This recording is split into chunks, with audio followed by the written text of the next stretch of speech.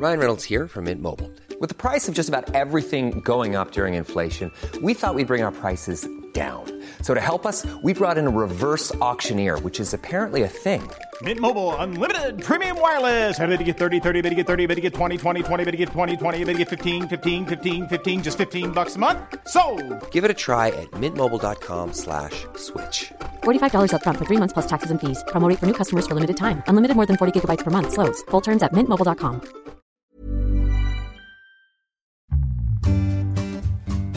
Stocks for Beginners.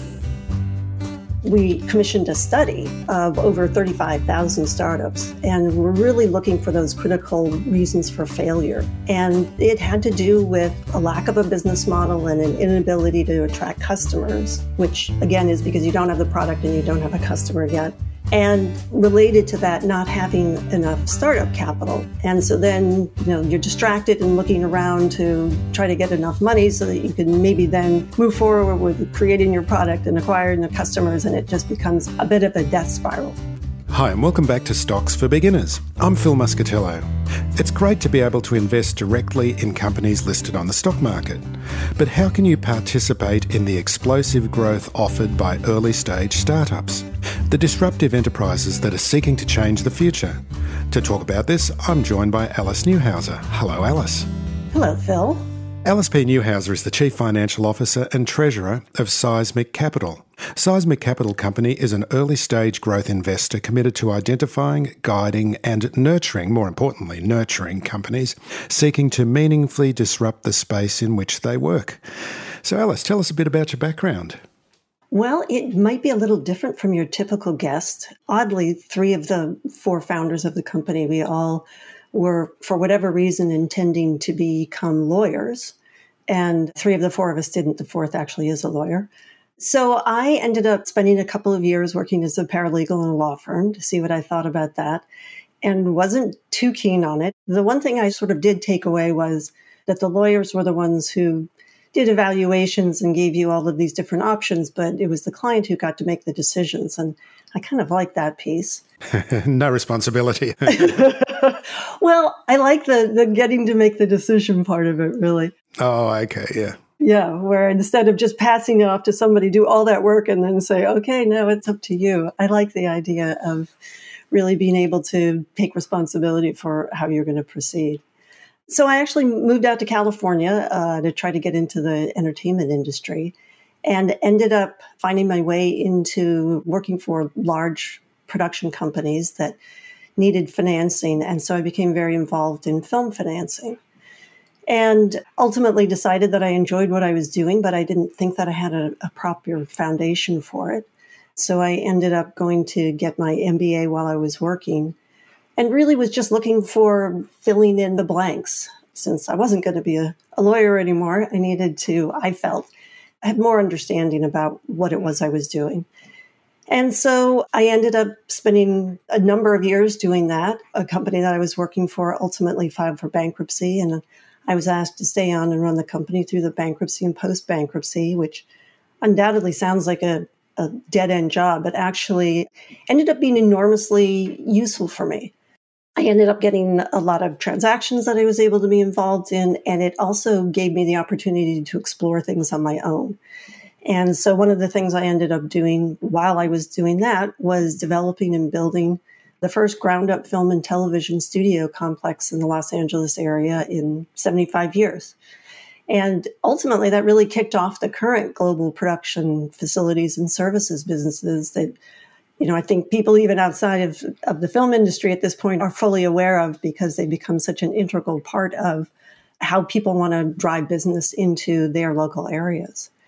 And so, funnily enough as well, that bankruptcy experience took me into other distressed companies that various lenders asked me to come in to either liquidate or try to turn around. And that also became an enormously useful learning experience for me, because I got to identify where a lot of problems might crop up in businesses and to really have that understanding of how to be forward-looking, to anticipate what kinds of problems, whether it's cash flow or otherwise, you might run into. So it ended up being, I think, a very useful case study for how you want to run your business as opposed to how you don't want to run your business. And then ultimately, I ended up partnering with my partners on Seismic and started a brand new venture, trying to do things a little bit different from everyone else. I mean, just shaking up this part of the business as well as looking for companies that shake up the businesses. Is your experience in film financing something that you can carry forward to venture capital startups? Because it's something about films as well. You never know what you're going to end up with financially. You know, some films are going to be incredibly successful and other films are not going to be successful at all. Did you bring any of that experience forward to the venture capital space? Yeah, that's interesting. Nobody's ever pointed that out before. And I think you're correct.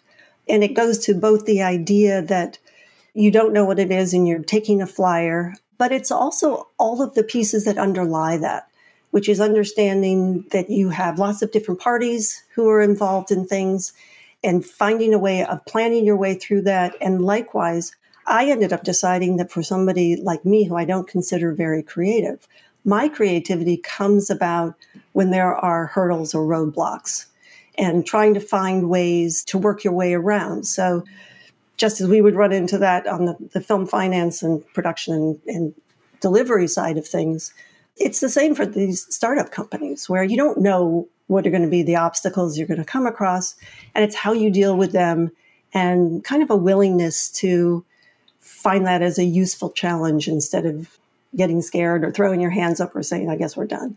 And it's dealing with creative people again as well, really, in this space, isn't it? It is. You're right about that as well. Hopefully, there's also a business component that founders have that they can bring along with them. But as we all know, that isn't always the case. And that's why you need to have a good support system behind you. What is venture capital and how's it been changing? And I guess just to give us a bit of a background on this, is venture capital is a space that only incredibly wealthy, sophisticated investors up until now have had access to. So how are you seeing this space and how it's changing, and especially on the financing side? It's a really interesting question. And I guess just, for people who are listening who might not have an idea, that this is private equity, essentially, right? So it's not debt. It's somebody who you're going to actually invest your cash into their company because you think it'll be interesting or worthwhile or whatever it is. And as you mentioned, the problem has been that most venture capital companies are funds. And so there are a limited number of investors that they can have in their fund. And as a result, in order to have enough capital to be worthwhile, you need to have those investors come in with pretty large capital infusions. So it, by definition, limits the number of people who have access because they have to have a lot of capital that they can invest. And they also have to, especially in those cases, they have to be investors who are accredited. And that means that they have to meet certain benchmarks of either income or wealth. And again, for somebody, particularly somebody who's younger, unless they've inherited some money or had some other lucky success, you just don't have that ability to meet those benchmarks. And so therefore, even if they were available on an open basis, you still couldn't qualify to get in. And I would say somewhat as a result of that, I think that venture capital has generated a bit of a bad reputation, thinking of it as vulture capital. And likewise, it is highly risky. But, it really is dependent on who are the people involved, just like any other venture that you get into, right? How responsible are they? What are their objectives? How are they going to meet them? But I think the thing that has been the biggest game changer is really looking at that concept of risk. And, how risky is it compared to other asset classes?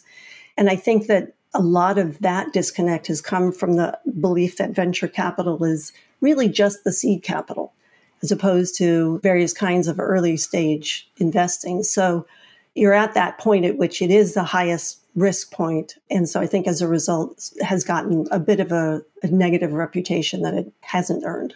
At what stage are the companies that you're looking at? Are they right at that seed capital stage, or are they already generating revenue? Or is it a combination of both? Yeah, it tends to be a bit of a combination of both. We're looking for a product and generally a client as well. So it doesn't mean that they have to be generating any kind of substantial revenue, but they need to have moved past the place where they just have a great idea. And that was really an important part in how we were developing all of this. When we were first looking into this, we commissioned a study of over 35,000 startups. And we're really looking for those critical reasons for failure. And it had to do with a lack of a business model and an inability to attract customers, which again is because you don't have the product and you don't have a customer yet. And related to that, not having enough startup capital. And so then, you're distracted and looking around to try to get enough money so that you can maybe then move forward with creating your product and acquiring the customers. And it just becomes a bit of a death spiral. So we come in after that. We still like to be early stage so that we can both provide the financing, but also as you were mentioning, the support systems that we can help to put in place to give people a better opportunity for success. Hey, I'm Ryan Reynolds. At Mint Mobile, we like to do the opposite of what Big Wireless does. They charge you a lot, we charge you a little. So naturally, when they announced they'd be raising their prices due to inflation, we decided to deflate our prices due to not hating you. That's right. We're cutting the price of Mint Unlimited from $30 a month to just $15 a month. Give it a try at mintmobile.com/switch. $45 up front for 3 months plus taxes and fees. Promo rate for new customers for limited time. Unlimited more than 40 gigabytes per month slows. Full terms at mintmobile.com.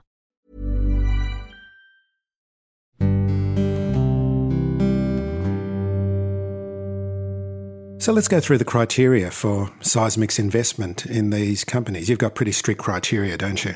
Well, we do. As I said, we sort of have a product and a customer. We have a full due diligence so that we're looking at the market, we're looking at who they are, we're looking at what the competitive landscape is, as well as valuation. And those things, we actually have third parties who we've hired to do that so that we don't just fall in love with a company and allow that to bias the way that we might be interpreting things.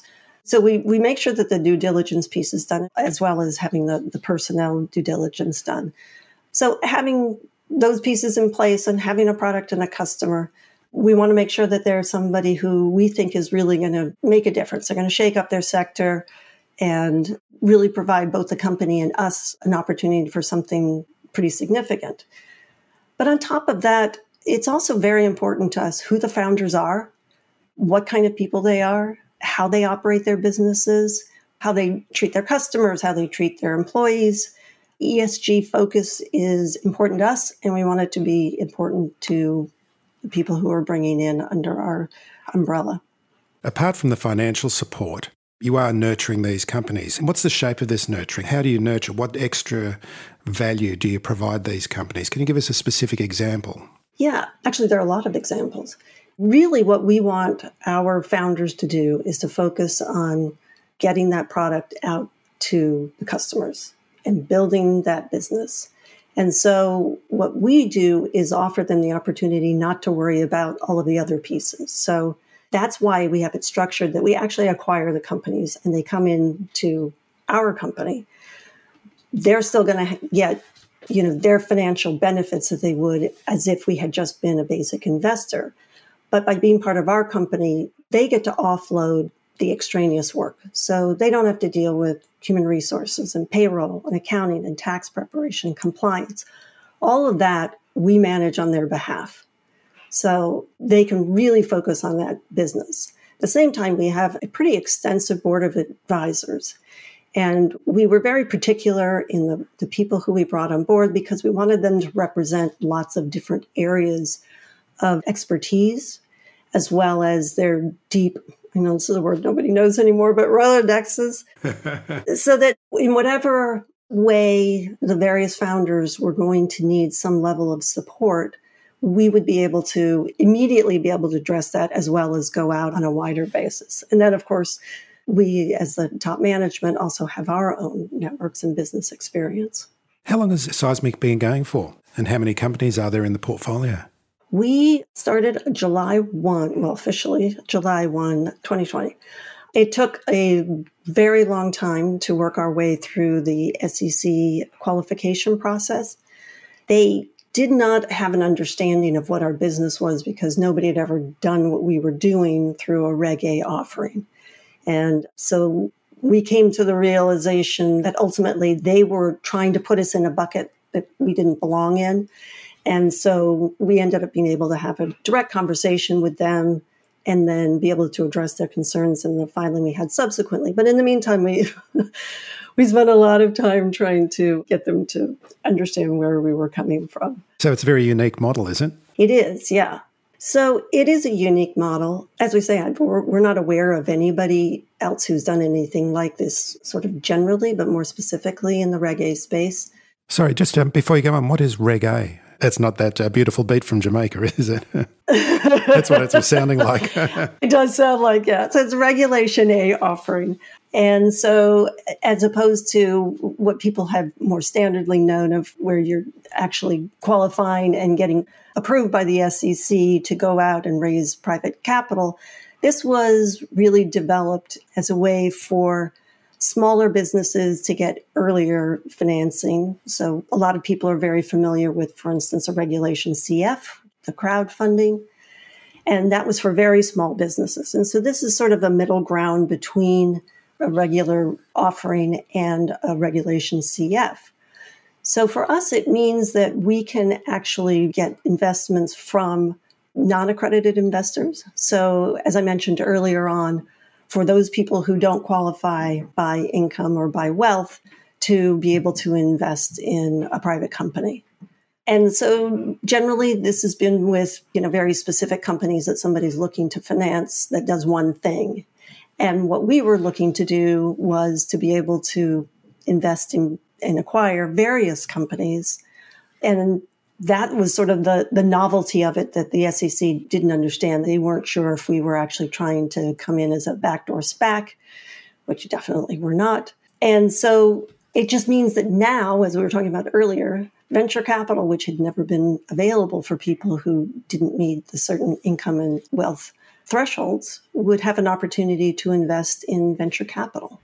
Quite recently, PitchBook has come out with an analysis that showed that venture capital returns on a one-year rolling basis surpassed 65%. So it's good that someone's doing some democratization here and making this sort of thing available to ordinary investors. Yeah, and that was really what the objective was. How could we make this available for everybody who can qualify for it and has an interest in it? So, yeah, that was really the genesis of it. And so we're out being our seismic selves for ourselves, and then we'll do it hopefully for the companies who would bring in. Yeah, and seismic's good for California as well as, what these companies are going to be doing. Yes, exactly. So tell us about some of these enterprises. What are some of the stories behind this fund?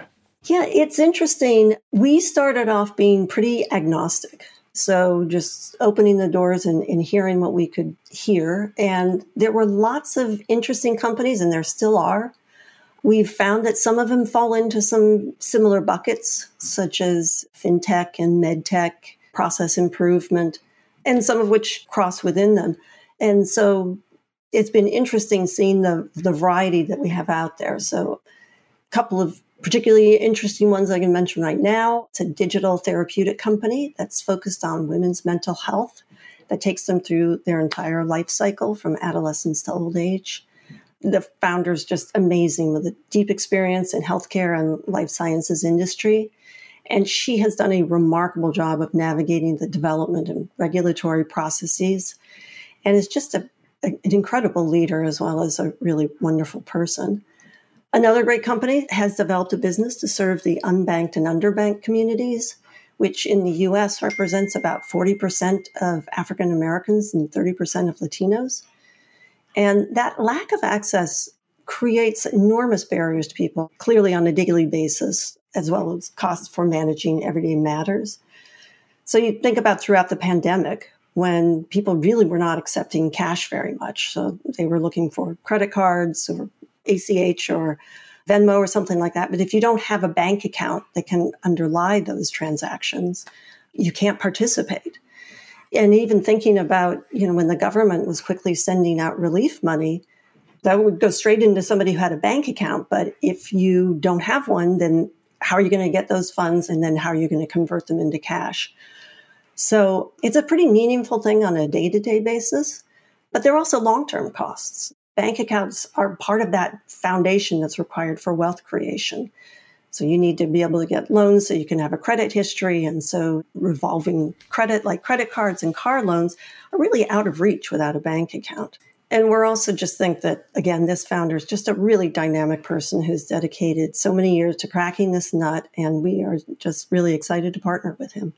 Now, I know you've got processes in place so that you don't fall in love with companies, but you do have certain feelings of affection for some of these enterprises. What's one particular example?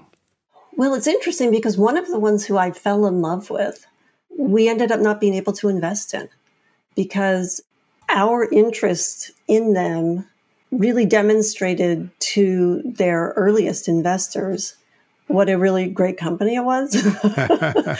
And they decided that they were just going to keep that to themselves.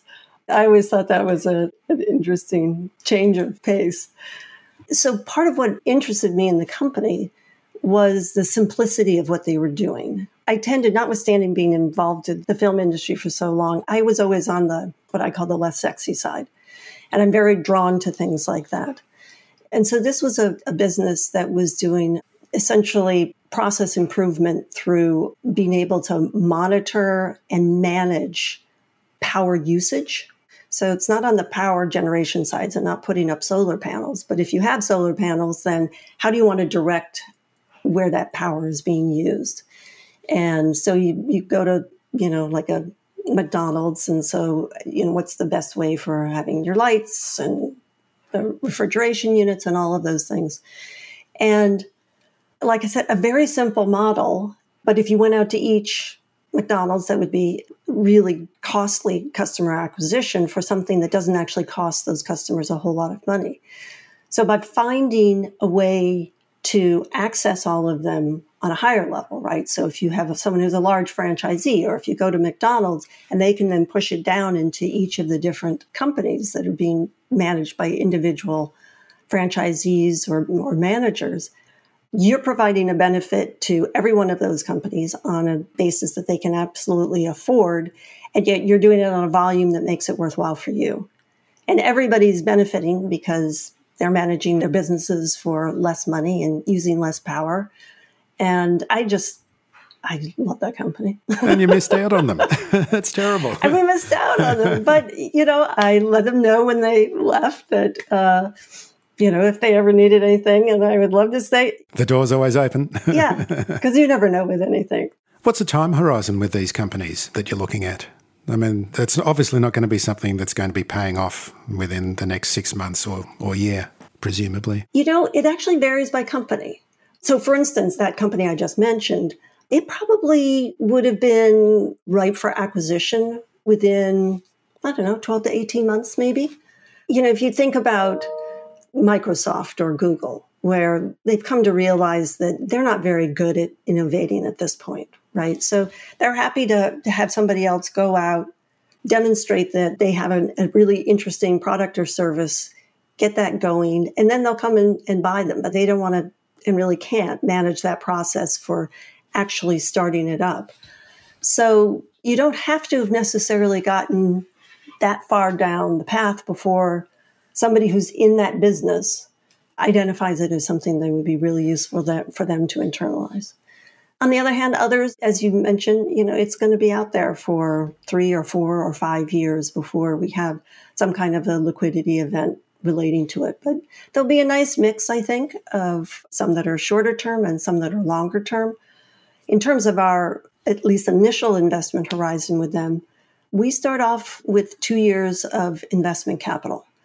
And we did that because we didn't want to have everything benchmarked, so that as a founder, you can get stuck in a little bit of the hamster wheel of, I have to achieve this in order to get any more money, even though that might not be where your business should be going right now. Maybe you should be adapting to something else, but you feel locked into that. And at the same time, if that company who's been financing you doesn't have a follow-on commitment, you're thinking, okay, as soon as I hit that benchmark, I got to run out and try to find more money again.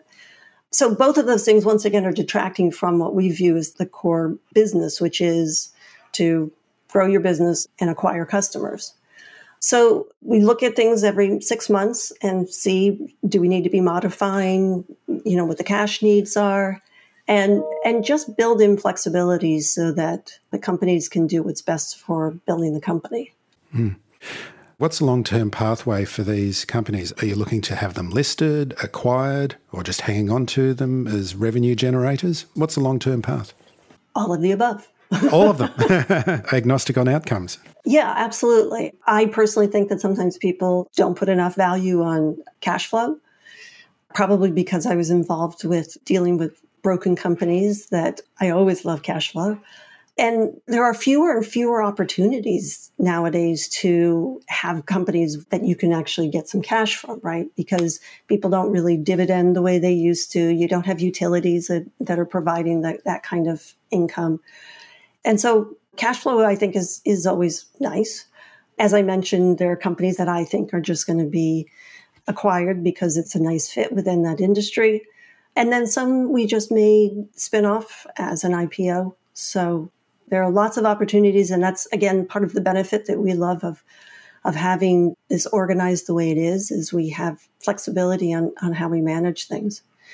I sometimes mention to people that this is a little bit like Berkshire Hathaway without the valuation and without Warren Buffett. And they deal with mature companies and we deal with early stage companies. But the idea is the same, which is you're a holding company and you're there to embrace and empower the companies that you have invested in. And seek them out. Yeah, and seek them out. You know, if I could have bought stock in Seas, I would have, but I can't buy stock in Berkshire Hathaway. So. And how do you manage risk across a diversified portfolio of these companies? Well, as I mentioned, we start off with having due diligence and we're actively involved. So first of all, we're actually managing their books. So we certainly have an idea of what's going on there. And we're involved in their day-to-day operations. And it also means that they have the benefit of people like us and our advisors who are looking downstream and evaluating what risk might be. I mean, it's interesting because I think even within, say, the med tech sector, for companies that we're looking at there, they are such different kinds of businesses that they're not even subject to the same risk as each other. So even though they're both in the medical field, one might be more dependent on, external forces and one might be more dependent on internal forces or whatever it might be. But they're just not subject to all of the same risk.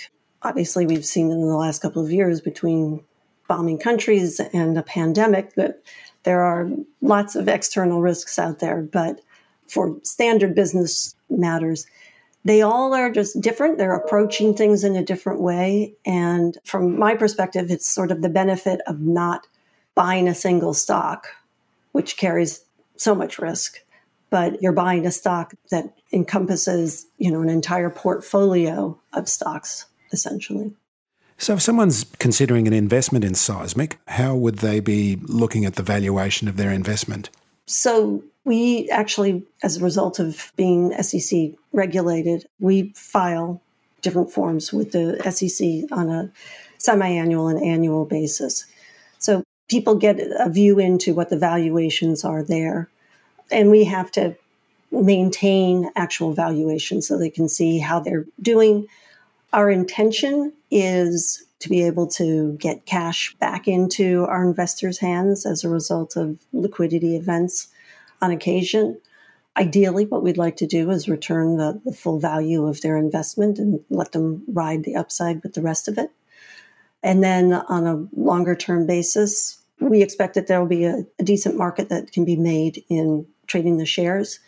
It's part of that growing sector in fintech that I think you mentioned in the beginning, where there are more outlets for being able to really make a market in various types of investments. So investing in units of Seismic, what does that entitle investors to? Well, actually, we are just a regular holding company. Mm-hmm. So there aren't units. People are buying shares, just as you would be with anybody else. But like a private equity kind of investment? Well, just like if you were buying a share in Google. You're just buying a piece of the company. Although usually, of course, with Google, you're buying it from somebody else. But here you're buying it directly from the company. And are they tradable? So there are increasingly markets that are being created for doing that. So we are not traded on any exchanges at this point. But the idea was that we all have the same shares of stock. So the founder shares are the same as the investor shares. Nobody is taking out dividends before anybody else. Everybody gets treated exactly the same, and you are just owning a company. No preferential shares? No preferential shares, no special voting shares, nothing. And what's the minimum investment? Minimum investment is $1,000. We worked pretty hard, and part of the way we structured ourselves was to make sure that we could be a qualified small business stock. And that means that if people invest in this early stage before our valuation gets higher, we have more investment in there, that if you hold the stock for 5 years, then your federal capital gains taxes are reduced or eliminated. It's a little hard to tell right now because they're potentially making some changes on that at the SEC. I think there will always be at least a percentage. So it's a nice way to have a tax benefit investment without it actually being in your retirement portfolio, although that's an option as well. So if people want to find out more, where can they find out about Seismic? They can go to seismic.company. It's not .com, it's seismic.company. Fantastic. Alice Newhouser, thank you very much for joining me today. Thank you, Phil. If you found this podcast helpful, please tell a friend, especially if it's someone who needs to start thinking about investing for their future. You'll be helping them and helping me to keep this show on the road. Stocks for Beginners is for information and educational purposes only. It isn't financial advice, and you shouldn't buy or sell any investments based on what you've heard here. Any opinion or commentary is the view of the speaker only, not Stocks for Beginners. This podcast doesn't replace professional advice regarding your personal financial needs, circumstances, or current situation. And thank you for listening to my podcast.